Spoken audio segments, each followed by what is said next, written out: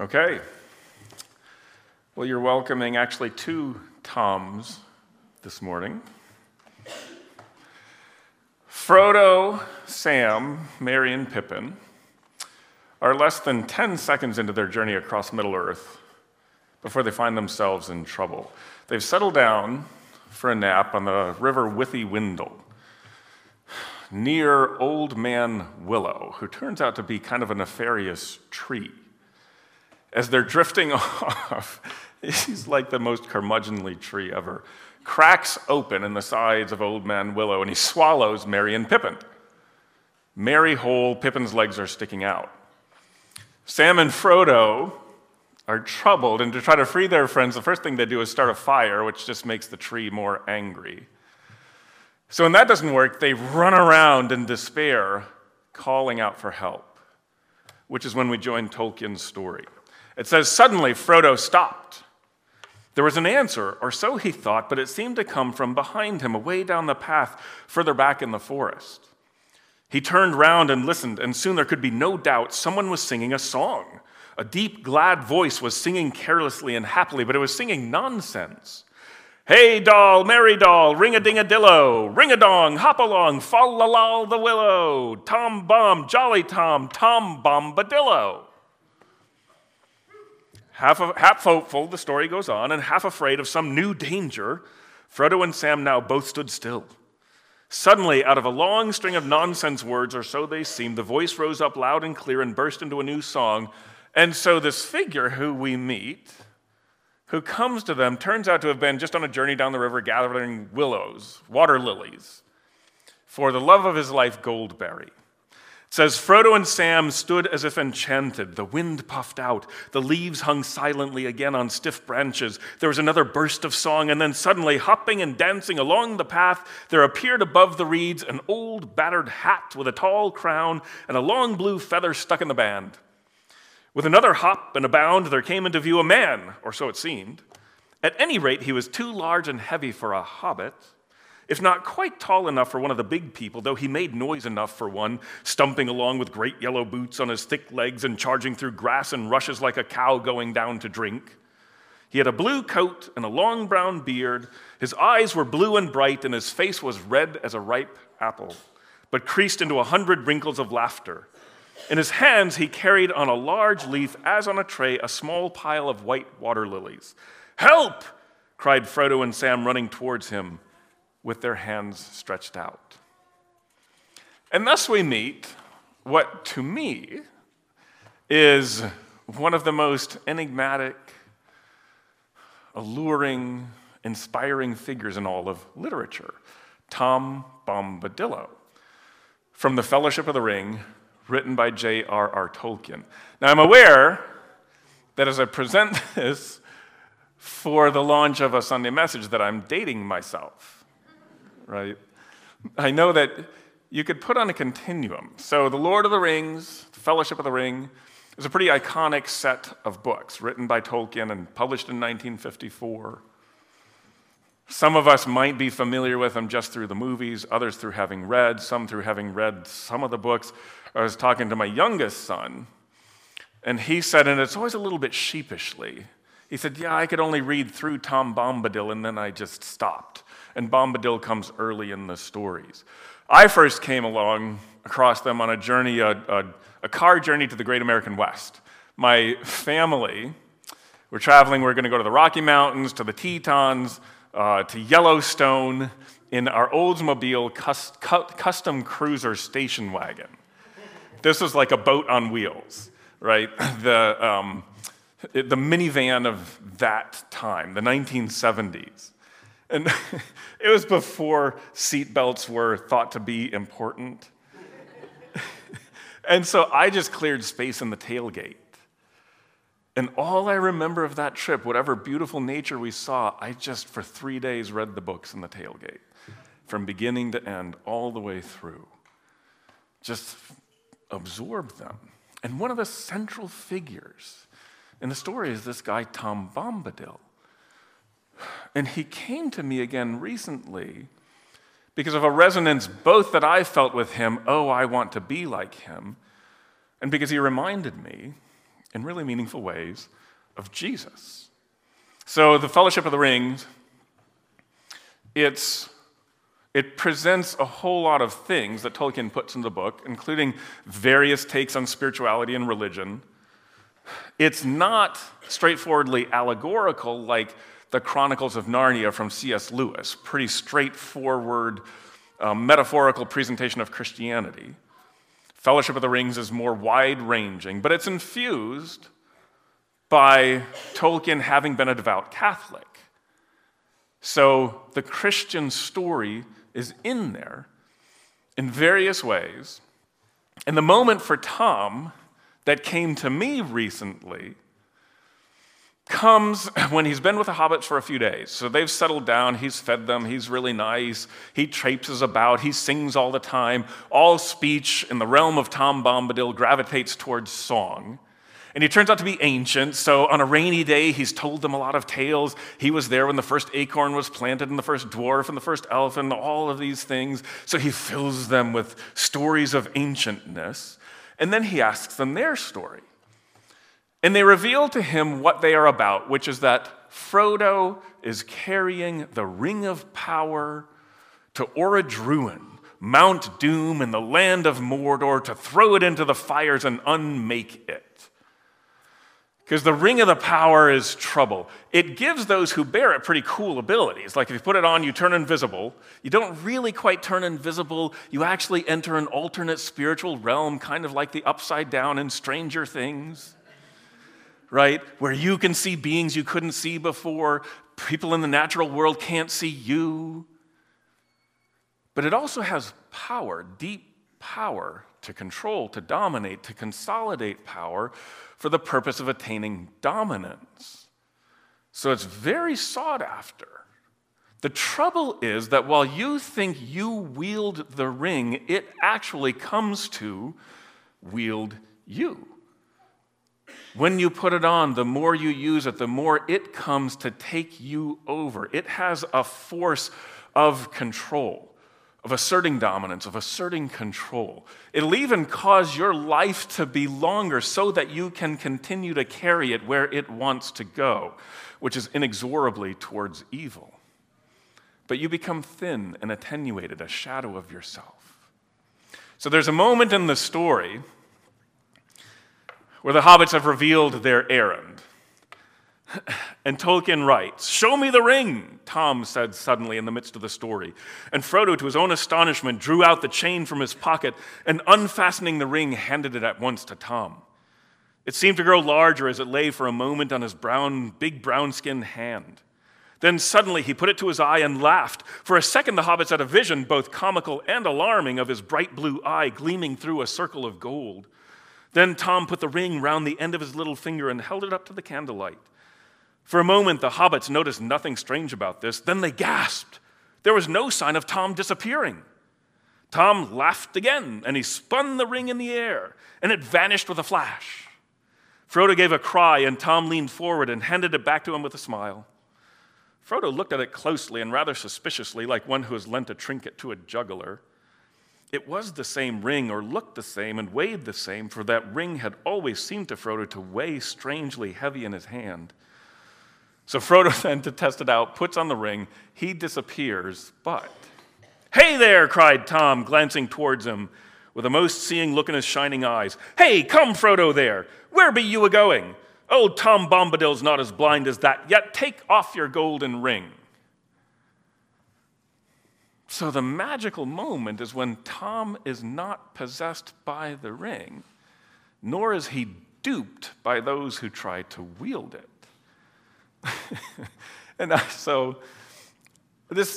The story came to me in a conversation I was having recently. So I'm nearing 60, right? So maybe it's just a seasonal life thing. I was recounting the time that I have spent in my life being co-opted by or subservient to people, things, systems that have caused me to compromise myself in some way. You know, just do this and you can belong. Just sign here and you can have influence. Just. And I was just feeling sort of loss of time and loss of personhood in the amount of myself that I have given in various settings and circumstances, where I think I'm getting something that will enhance me, that will empower me, but I'm really giving. I'm really giving of myself. And this moment from Tom Bombadil, it just comes back to me again and again and again, because I think Tolkien captures something here of just a person who is completely both unenticed and untaken over by anything. There's a jubilant freedom in Bombadil. And it made me think immediately of a moment in the life of Jesus. So this is from Mark chapter 2. One day Jesus was going through the grain fields, and as they made their way, his disciples began to pluck heads of grain.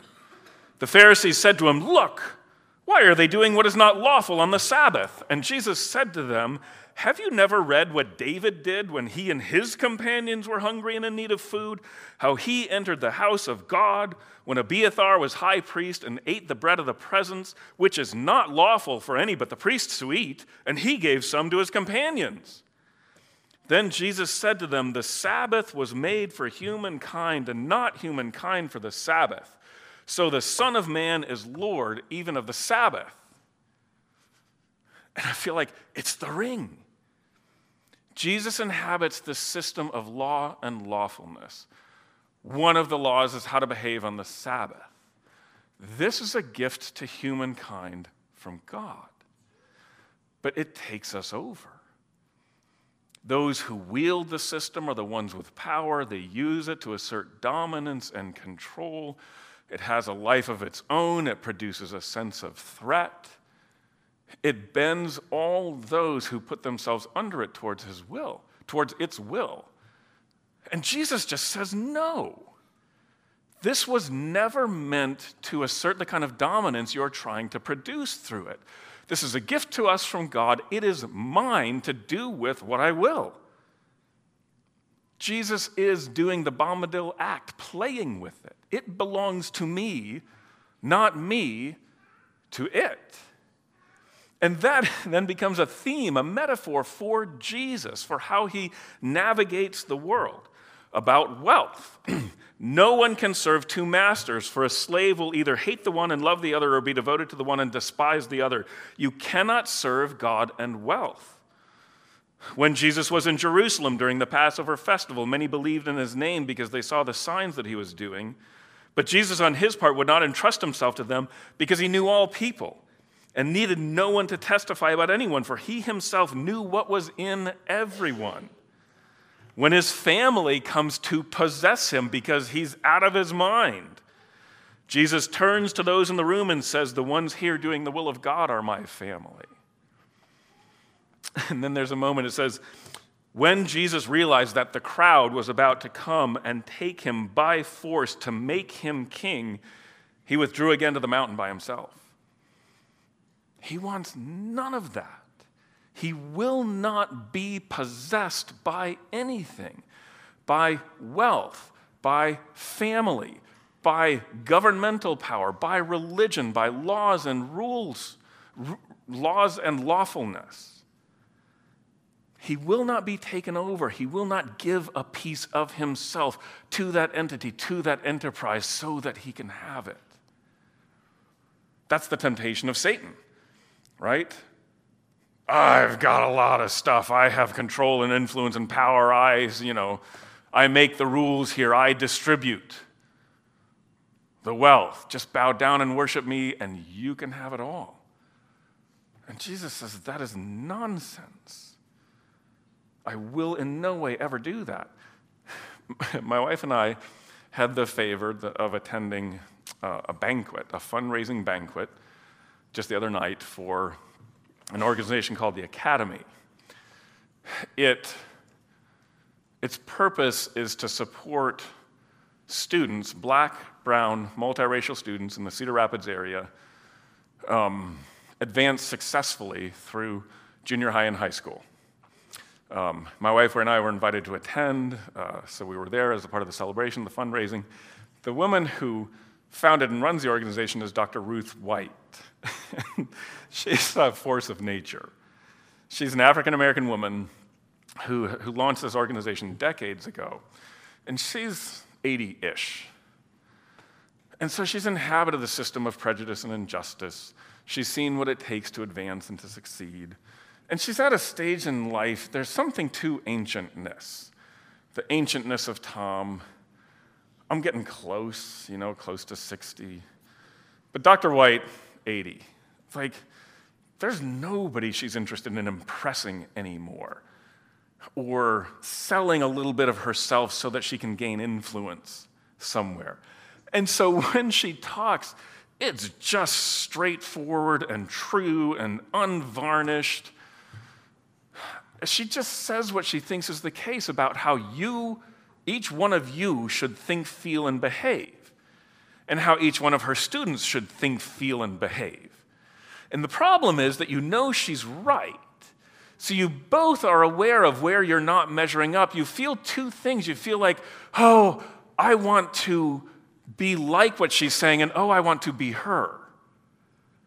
I want to have that power of voice. I want to have that standing within myself where I've not given myself over to anything. I am not possessed, controlled, manipulated, diminished by anyone or anything.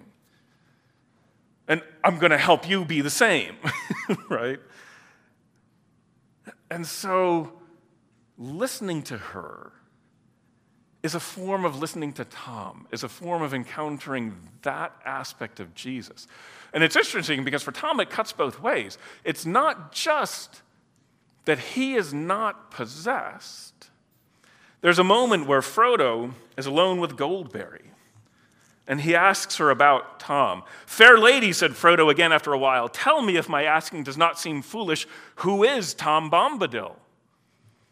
"He is," said Goldberry, staying her soft, swift movements and smiling. Frodo looked at her questioningly. "He is as you have seen him," she said in answer to his look. "He is the master of wood, water, and hill." "Then all this strange land belongs to him?" "No, indeed," she answered, and her smile faded. "That would indeed be a burden." She added in a low voice as if to herself, "The trees and the grasses and all things growing are living in the land belong to each to themselves. Tom Bombadil is the master.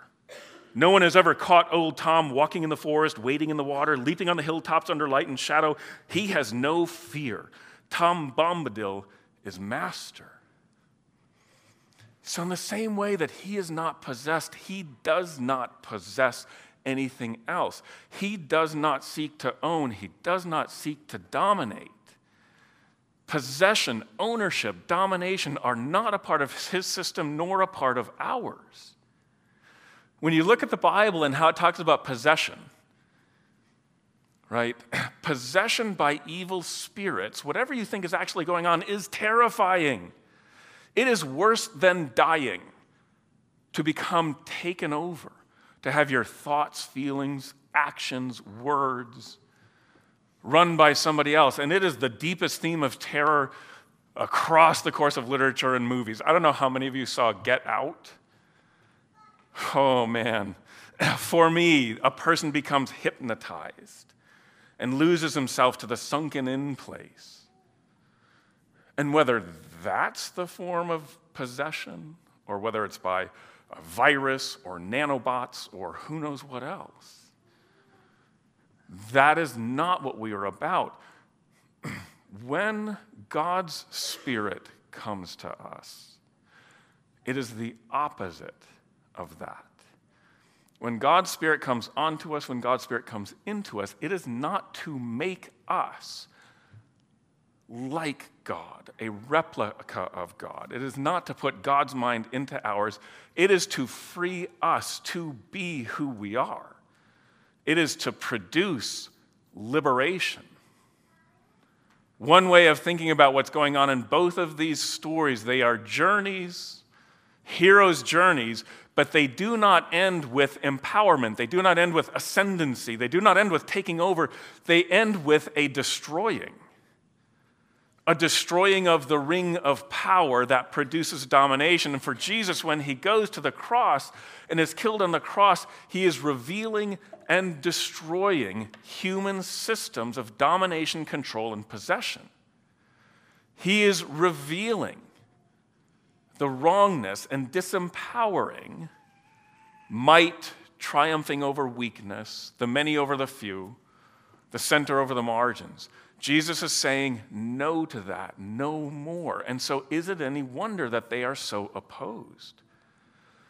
We want to hang on to these ways of producing power and domination.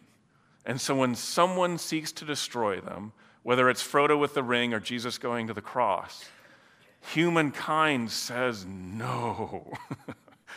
We need that. We want that. We will not let you put it to death. So, the invitation to you this morning, the invitation that I felt, was to look in my life for these rings of power. What are these things that are so alluring to me? What have I given myself to in a way that I would like to take back? What is calling me to compromise myself for the sake of attaining some sort of influence, some sort of power? If I could be jubilantly free like Tom with the ring, like Jesus with the law, with his family, with wealth, where would that be? Where in my life would I find resonance with that? So I want to invite us just to take a moment, if that seems appealing to you, just to settle into that. I'm going to pray, bring us into a space of contemplation, and ask Jesus to bring us into his ability to produce this in our lives. So Jesus, I feel stirred by your ability to stay master of yourself. And just your complete disengagement with systems of domination, control, ownership. Would you bring to mind for me, for us in the room, what that might look like for each one of us? If there are ways where we feel, oh yes, I still want to be free from this person, this thing, this idea, this commitment that I've made. Just help us to see where this operates in our life, Jesus, and give us vision for doing it differently.